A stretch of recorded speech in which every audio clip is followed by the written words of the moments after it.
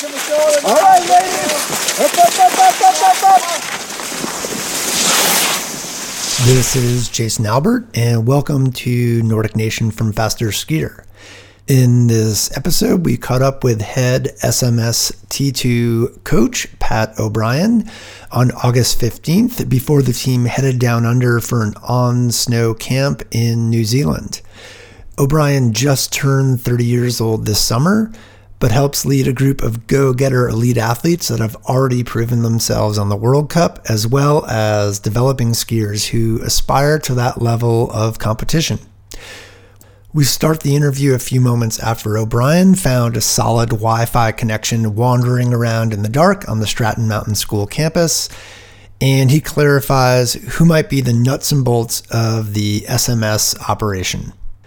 But you're like, yeah, it's like the nuts and bolts of the operation, right? So without you... I would say that Sverre is the nuts and bolts of the operation. I get the great pleasure of doing the day-to-day and making sure that the training sessions are supported, that, we're kind of two people that get to co-steer the ship. And Sverre, as the kind of soul of the operation and the one who started the team, I always defer. Anything that I have a question on or a concern, I'm always going to him because he's just been doing it so long. And anyone who knows him well knows that he always sees the forest through the trees. And it's easy to get kind of caught up in the day-to-day or the minute details. And it's good to be able to consult with someone and just step back and say, hey, why are you even stressing this? This isn't important, Yeah, I don't know him, and I know Sophie just a little bit. They both seem pretty chill.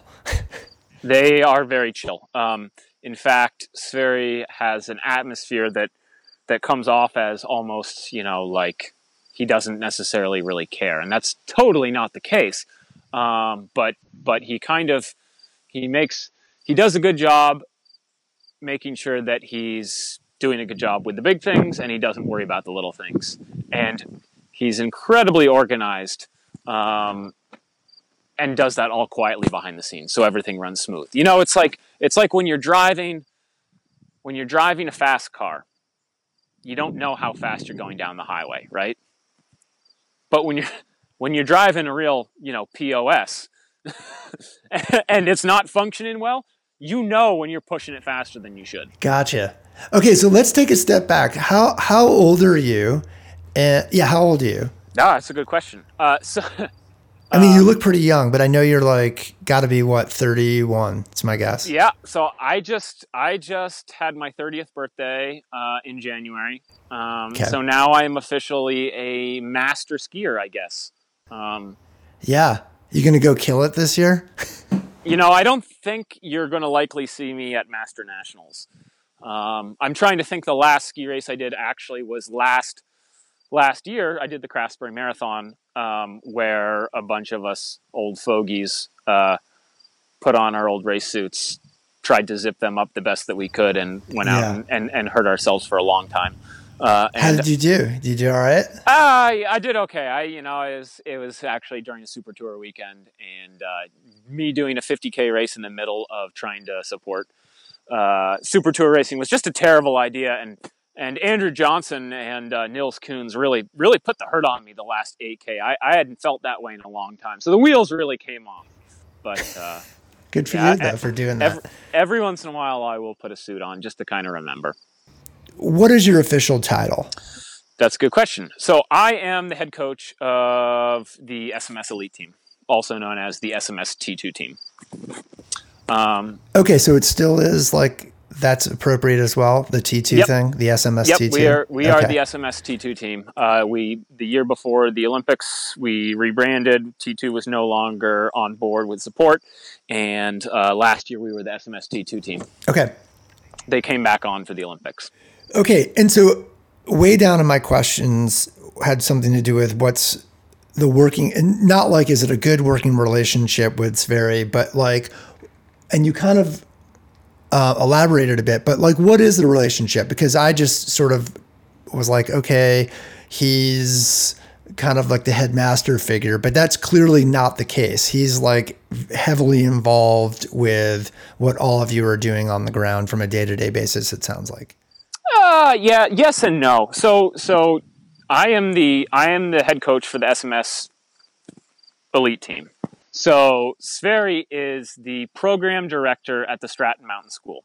So we base our elite team out of the Stratton Mountain School and the mountain itself. The campus is located right on Stratton Mountain. So we, have access to the fantastic facilities here, the gym. They have an air awareness center. I'm actually standing outside it right now with a trampoline and foam pit. The athletes can come in when school's in session and have meals and interact with the junior team. During the summer, we train. We try to train 4 or 5 sessions in a week with the Stratton Mountain School junior team. But Sverre's involvement is as, his title at the Stratton Mountain School is program director. And he is also the program director for our elite team. But he was the one who now 6 years ago kind of came to the headmaster at the Stratton Mountain School proposing this idea of, hey, we have some of the top skiers in the country, Andy Newell, who have come through the school and are already training in the area, already training with our juniors.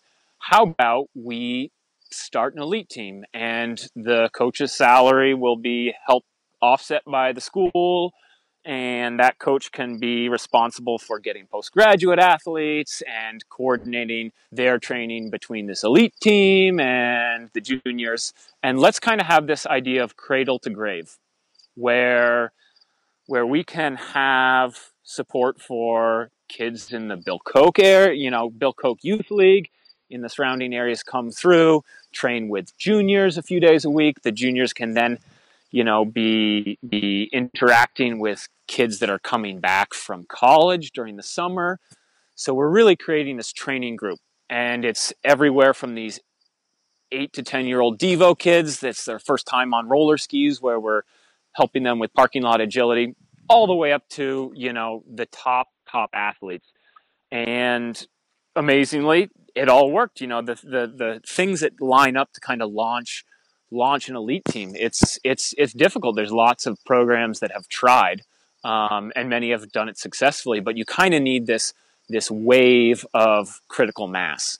And the timing was great, because you already had an Andy Newell who had been, the ambassador to the school for a long time, who was already in the Stratton area training. You have Sophie just finishing up her college career at Dartmouth, along with a number of other athletes that had come through the program. You had a Skylar Davis who had just finished up a postgraduate year and had been named to the D team. So suddenly and then obviously with the hiring of Gus Kading, leaving CXC, and Jesse coming to the program, suddenly you have a pretty big roster of some big names your very first year. And it takes a little bit of that, critical mass to get things rolling. But this is something that was a long time in the making. It was just very, and again, he might have a better answer for you on this, but making sure that the timing's right, so when you launch it, that it takes off. So we are a team that is supported by the local community. I talk about the Stratton Mountain School. They've been hugely beneficial in getting the team up and running. But it's really kind of this idea of cradle to grave, where these kids that are in the Stratton, Peru, Langgrove, Londonderry area, or even the greater Southern Vermont area, can come out, and on Tuesday morning they can do level 3 ski walking behind Jesse Diggins or Sophie Caldwell or Simi Hamilton. So they see there's this pathway, there's this avenue. I'm seeing them in training. If I like skiing, if it's something that's interesting to me, I can go to the school. I can go get into a good college, ski collegiately, and if I really feel like I'm ready to make that commitment, that there's a program that's available for them afterwards if they demonstrate that they have what it takes to potentially make it and make that jump. And I think the deep recesses of my brain here, are you from Putney? I'm from Putney. Yep. So Okay. kind of the, everyone talks about the skiing revolution that happened there back in the day with Johnny Caldwell, and you have Bill Koch and my uncle Bob Gray and, Tim Caldwell and, all those guys that based their training out of the Putney area, whether they were from Putney or not. It was kind of the hotbed of skiing, at least in the East at that time. And so the goal here is we have a number of strong clubs now in the U.S., but how can we kind of take lessons from the past and make training something that's cool and that it's something that we want to get people together and collaborate and learn from so that we're all getting better. How did you get into coaching? Well, sorry, Jason, I lost you for a second. You're basically asking how I kind of transitioned into coaching. Yeah, like what? Yeah, exactly. Like Yep. I think you were retiring from racing, but I'm not 100% positive. Yep.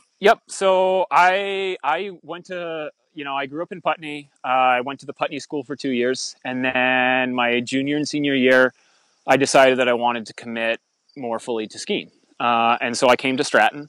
And so I graduated Stratton in 2006 and applied early decision to Dartmouth and skied all 4 years there. And then after Dartmouth, I graduated in 2010. I skied for 4 years competitively at the Craftsbury Green Racing Project up in northern Vermont. And I was, I was a good skier. I was never the best in my age group. I never made World Juniors. I was always close. I never made U23s. I was always close. I made Quebec and Canmore World Cup on Nations Group spot and got to experience some World Cup racing there. So, I was good, but I kind of knew that I was going to throw myself in for a period of time and set some goals for myself. And if I didn't achieve what I wanted, then I was going to kind of set a little bit of a timeline. So 2014, which would have been my last year skiing, obviously an Olympic year, I had thrown myself into training, with everything that I had. And I just had a terrible start to the season and a terrible nationals out in Soho. And I just wasn't skiing that well. And I kind of got a little bummed because obviously, everyone wants to achieve their goals in skiing. And it was like the more that I committed myself to something, the more frustrating it was when I didn't when I didn't perform the way that I knew I was perhaps capable of. So midway through the season, I kind of just took some time to rediscover like my joy of ski racing and why I did it.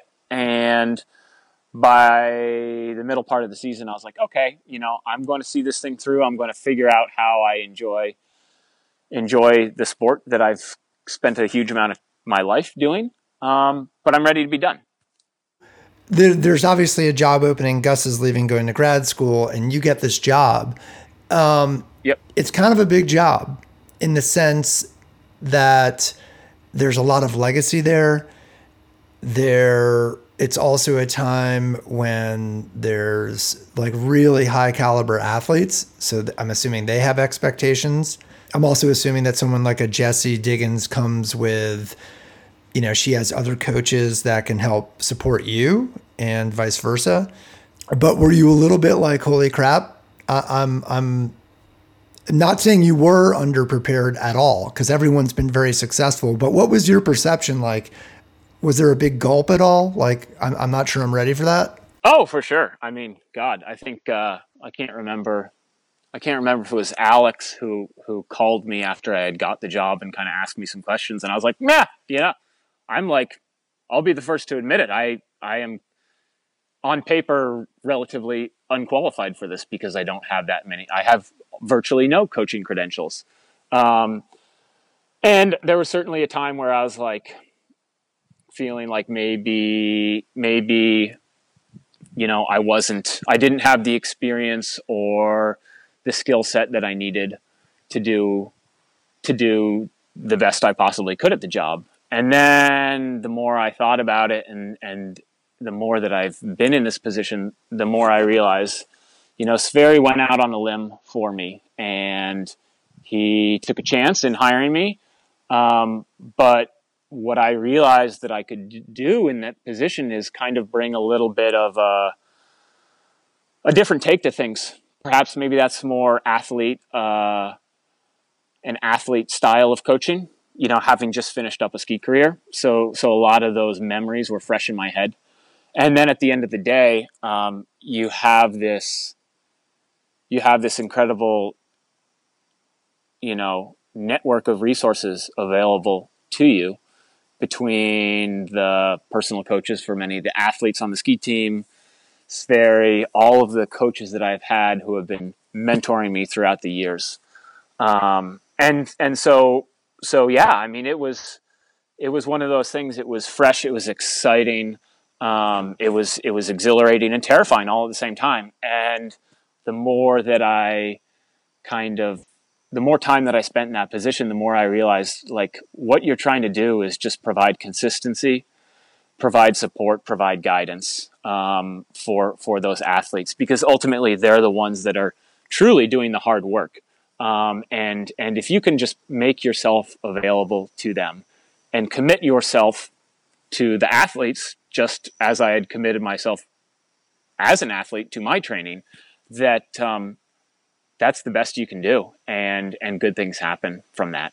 Where do you feel like you've had the biggest amount of growth in terms of being a coach or I imagine when I say being a coach, there's a lot of other things, like you're organizing a trip to New Zealand. You're, clearly heading over to Zach Caldwell's house and helping manage lots of skis. Personally, where do you feel like you've had the biggest amount of personal growth professionally? Yeah, I mean, I think, for me, there's obviously those things that are visible, like, you have to create these different exciting stimuluses for your training. You have to be as educated as possible about, the importance of equipment and waxing and all that sort of stuff.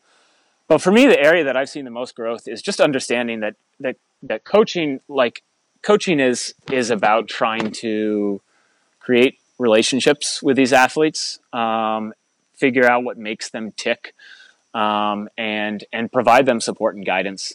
And so my role as head coach here at Stratton is it's different for every athlete, because every athlete has a different need from the program. They're at different stages of their development. We have obviously many athletes that are, totally killing it on World Cup, and they're in, the kind of sweet spot of their career where they're just kicking ass. But we also have younger athletes coming through the program as well, and their needs are totally different. So what say Jesse or Sophie or Simi need for support, it looks very different than, say, our athletes coming through the program that are still working their way through college, like a Julia or a Catherine or a Ben Ogden for that matter. So it's just kind of understanding what you can do to be a facilitator and help those athletes as they're kind of, at these different stages in their ski careers. So I had written down here Elena Sonneson's name here as an example. So she skied it 4 years. I believe she was a 4-year skier at UVM. Mm-hmm. I think she also ran track. Yep. And new to this team and that environment. What is your approach with someone like that who's totally green? And I should qualify that. She's obviously skis at a very, very high level. But green in terms of now she's in a new training environment with a who's who right. of domestic and international skiing. Yep. Yeah. And first year out of school, this is kind of, that transition year where you've been in a program for 4 years, you've excelled there. You've had incredible demands on you as a student and an athlete, and then suddenly transition into quote full-time ski racing, right? So I think, I had been in communication with Elena for a bit towards the end of the season, and then really tried to take some time and sit down with her at spring series, and then in the period of time afterwards, because she was looking at all the different ski programs. Someone like that, I think, with all of our athletes that are new to the team, the big thing in my mind is trying to create a sense of space and place for them, knowing that they are valuable members of the team, and that the team should be like a family to them. It's moving to a different location, now being done with school. There's all these stresses that go along with that, but not only are the coaches a resource for you, but the athletes on the team, they're the ones that, are going to help you figure out the area, like have you over for dinner, like train with you, show you the locations, show you the ropes. So we really rely on our sense of team as something that is a really, really strong facilitator to success. I mean, we get better because we train together. That really is kind of the simple secret to the program. There's nothing remarkable or crazy that we're doing with regards to the training. It's just like we try to put together a team that functions well together, where every athlete, be it an Olympic gold medalist or someone who's an NCAA All-American, they're always bringing something to every different workout, so they feel like they're making someone else better, and they can also learn from everyone else to improve. Because we have a team full of incredible runners, or a team full of people that have incredible pure speed or incredible endurance. So it's not just top down, but everyone feeling like it's a collaborative process where they can get better. And, is there, when you talk about Elena specifically, and, who, maybe, and I don't want to project onto her, but I'm just sort of like covering the sport. It's like, okay, we're at the start of an Olympic cycle. There's 4 years ahead of her where she tries to develop certain capacities. Where do you go for the resources about how to go about doing that and helping her achieve whatever goals she has set forth for herself, for like a 1-year plan stretched out to like a 4-year plan? Right. Yeah. I mean, I think the big thing in my mind is anyone who's kind of making that jump from being a college skier to transitioning to full-time ski racing. I look at it as what are kind of the avenues and pathways that are available to you. So it's very helpful if you're an athlete, say, who finishes up college, has had a good college career, and you still have eligibility to compete at, say, U23 World Championships. So your focus is long-term. Yes, I need to get faster, fitter, stronger, better technique, all that sort of stuff. But I'm not trying to qualify for an Olympic team next year. I'm trying to kind of do the best that I can, hitting these pathways and markers that are age appropriate. So that starts with, our really young athletes that still have a few years as being a junior, and then going on to U23s. Then we're relying on the resources that U.S. Ski and Snowboard has in place with these World Junior and U23 trips, as well as sticking around Europe, getting international experience afterwards for, like a spring Europa Cup. So what we're trying to do is we're trying to get athletes into these age-appropriate events, and have them try to do the best they can there, while still going and doing the races that they need to do to build experience domestically.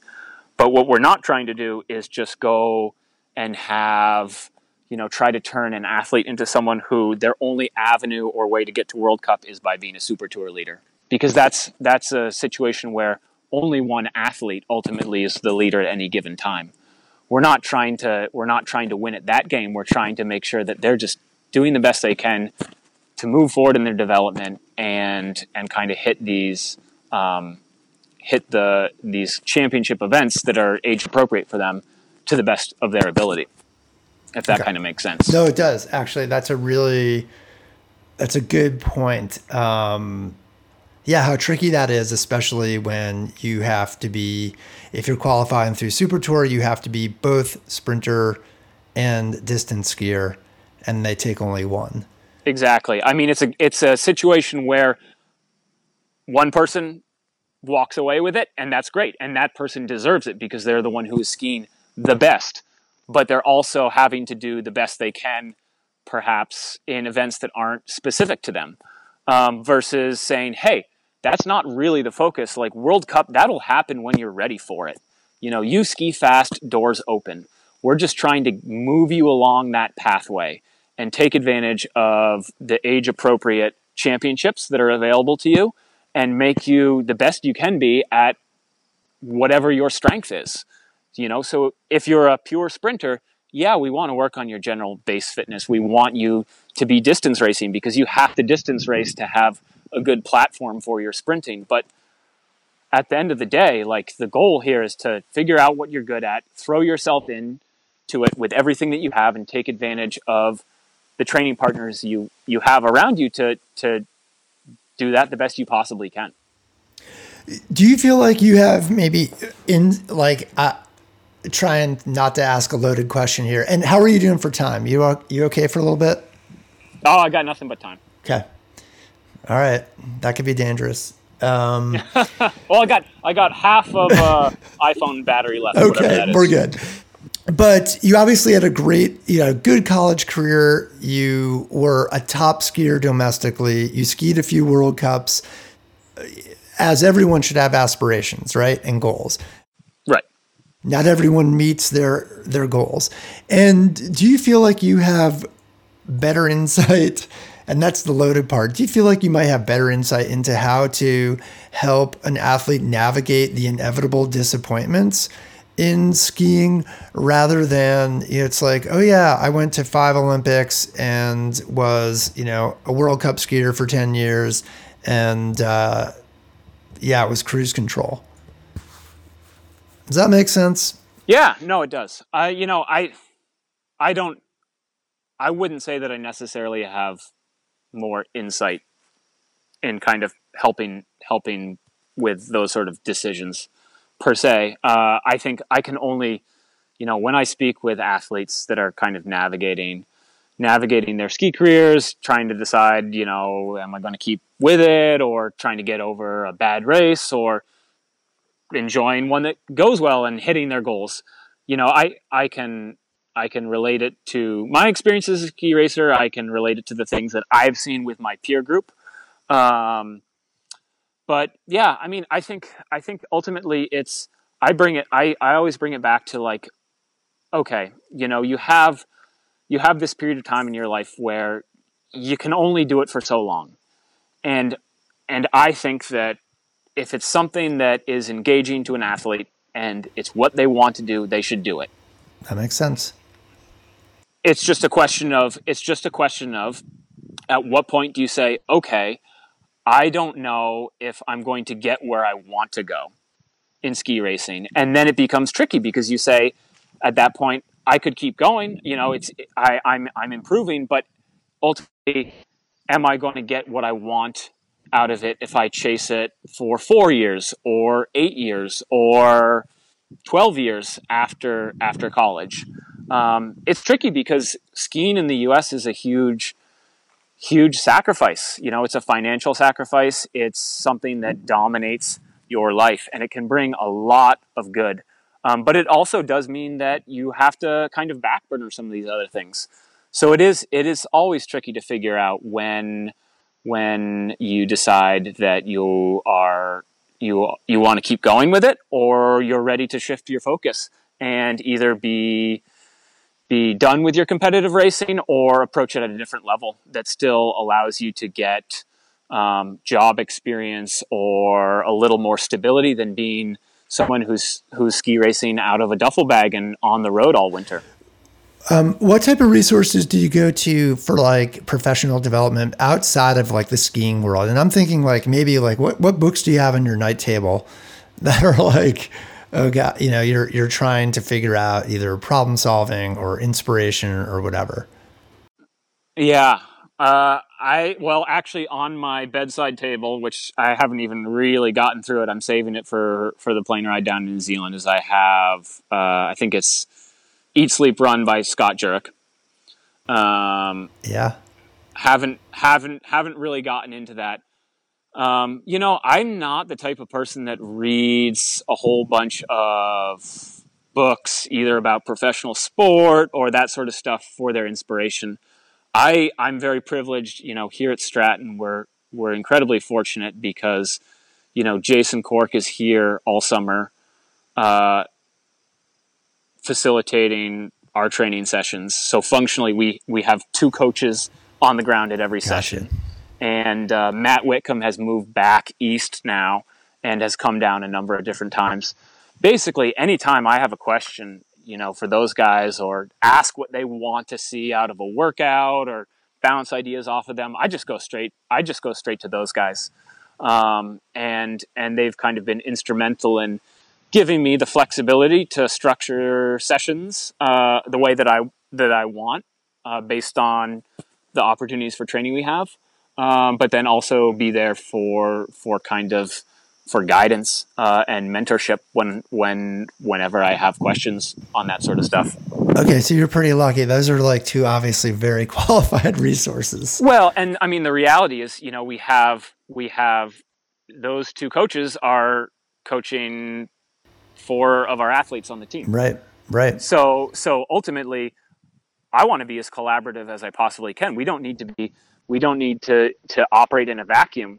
You know, it's easier for me to go and bounce ideas off those guys, so that the athletes are getting consistency, versus me have some sort of top-down approach where I think that it should be done one way, and that kind of runs in conflict with ultimately what those guys are trying to achieve. Because the reality is, the best thing that I can do is provide consistency in training and high-level training for the A and B team athletes. Make sure that they're in a great place, getting better at the things they need to get better at, and they get on a plane in November, happy, healthy, and fast and ready to go. And that's kind of, you know, the best. That's you know, the most supportive role that I can play. Okay, so I'm curious if there was a moment, and I'm assuming that you're involved with waxing skis at like nationals and big heavy duty races. Is that correct? Yeah. So, I mean, you ask any sort of club coach, like a club coach wears many different hats. You know, they're the ones in charge of writing the training plans. They're the ones in charge of putting the logistics for the trips together and driving the van, getting groceries and preparing meals. And they're also the ones that are there with ski fleet management, waxing, that sort of stuff. So we kind of have to be skilled at all of those sort of things. So yeah, in years past, I've kind of done things more on my own. I've also collaborated with other programs so that we're just kind of working together. We've also had people come in and help out at the major championship, you know, nationals, super tour finals, that sort of stuff when our numbers are a little bit bigger. And, you know, I went to World Junior U23s in Soho as the junior coach, and also probably skied about, I don't know, like 25K a day with Josh Mullen doing glide outs. And, you know, so it's like you wear all these different hats. And that's kind of the fun things about it is there's nothing, it's always a fresh challenge, right? Who would you trust to wax your pair of skis from your own skiers? Who would you trust? Oh, that's a good question. I would trust most all of them. Oh, come on.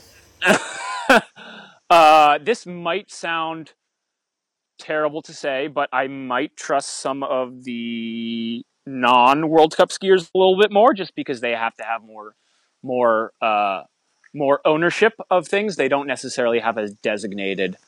They don't have a designated tech all the time. Sure. That being said, I just try to impress upon them the most important thing is that your sidewalls are always clean. Yep. And you never use a swirling motion of the iron. So as long as they're not burning the bases, I don't, they all are going to be very, very careful with their skis. Okay. A couple of softballs here. Have you ever beaten Simi at anything? Oh boy. That's a great question. Oh. Has anybody beaten Simi at anything? Well, some dude just did beat him in a running race, but I mean, still. Yeah. Oh boy, I'm trying to think. Okay, yes, no, I have an answer for that one. Yes, I have beaten Simi. I might have to go all the way back to a college race. I believe it might have been his sophomore year and my freshman year. I distinctly remember beating him. Yep. So I have to go way back. Also, I try to make him hurt on a mountain bike every once in a while. He kind of fakes like he's having a hard time just to make me feel a little better. But at this point, it would have to be just mountain biking would be the only thing I could possibly keep up with him in. And can you beat Ida at anything? And I'm just making the assumption that like competitive people have, competitive doesn't just wane, competitiveness doesn't just wane, right? No, it doesn't. Actually, that might be an easier softball question because I actually found myself in a pickle last year. We did this running race in Bozeman and I was sure that I was not going to be able to beat her. And so the only solution that I had was just go out as hard as I possibly could. And I think I might have given myself like rhabdomyolysis from running the downhill so hard because I was just bleeding time on the uphill. So yeah, that would be like the one that I actually can kind of point to. I definitely put the hurt on her one day at Bend Camp in a classic speed. Like they had done speed stations and really, I think, they were like six speeds in and I like jumped in super fresh on the last one. I just had to see. You still got it. Yeah, I was pretty winded after that. I'm sure. People say Bachelor's not that high, but for a sea-level kid, it's pretty high. Yeah, I forget. It's like 6 or something. I don't know. The air is thin up there. Yeah. Yes, I agree. Okay. Anything else? Any words of wisdoms that you would bestow to someone who might consider coaching? Yeah, I mean, I think ultimately we as skiers, the collective ski community, we have this common passion that kind of unites us all. Like whether you're an Olympic gold medalist or a master skier or a junior who is also playing soccer and is a multi-sport athlete who's just kind of, trying to do the best they can at high school events. Skiing is something that can provide structure and passion. So if you're the type of person that is considering a career in coaching, you should just view it as an extension of that passion. You don't have to necessarily be the best skier in the world or hit every outcome goal that you have. But if you approach your work with the, coaching that is, with the same drive and passion, no matter your experience level, you may stumble a little bit on the way. Like you may have setbacks or you may learn a lesson the hard way, but you're going to learn and grow. And all you can do is the best you can and give it your all. And the athletes know that, you may make a bonehead wax call or guess wrong on someone's training or peaking and totally fry them. That's okay. that's okay, as long as you learn from that and you don't repeat that. And you grow as a coach, and the athlete grows from the experience. So I would say, it's something that anyone who knows that they still have great passion for the sport, like, you can contribute in many, many different ways. And it may be coaching at an elite level. It may be coaching youngsters, getting them out into a parking lot and getting them out on roller skis, feeling safe and comfortable, or doing a clinic with masters who want to, get better in skate skiing. There's so many different levels to participate in the sport, and that's really what's exciting to me. It's always a different and unique challenge. It's a balancing act. It's you feel a little bit like someone juggling balls, and that's part of the excitement and challenge of it. Well, thanks for your time. Appreciate it. Yeah, no worries. Thank you, Jason. Thanks for listening to Nordic Nation.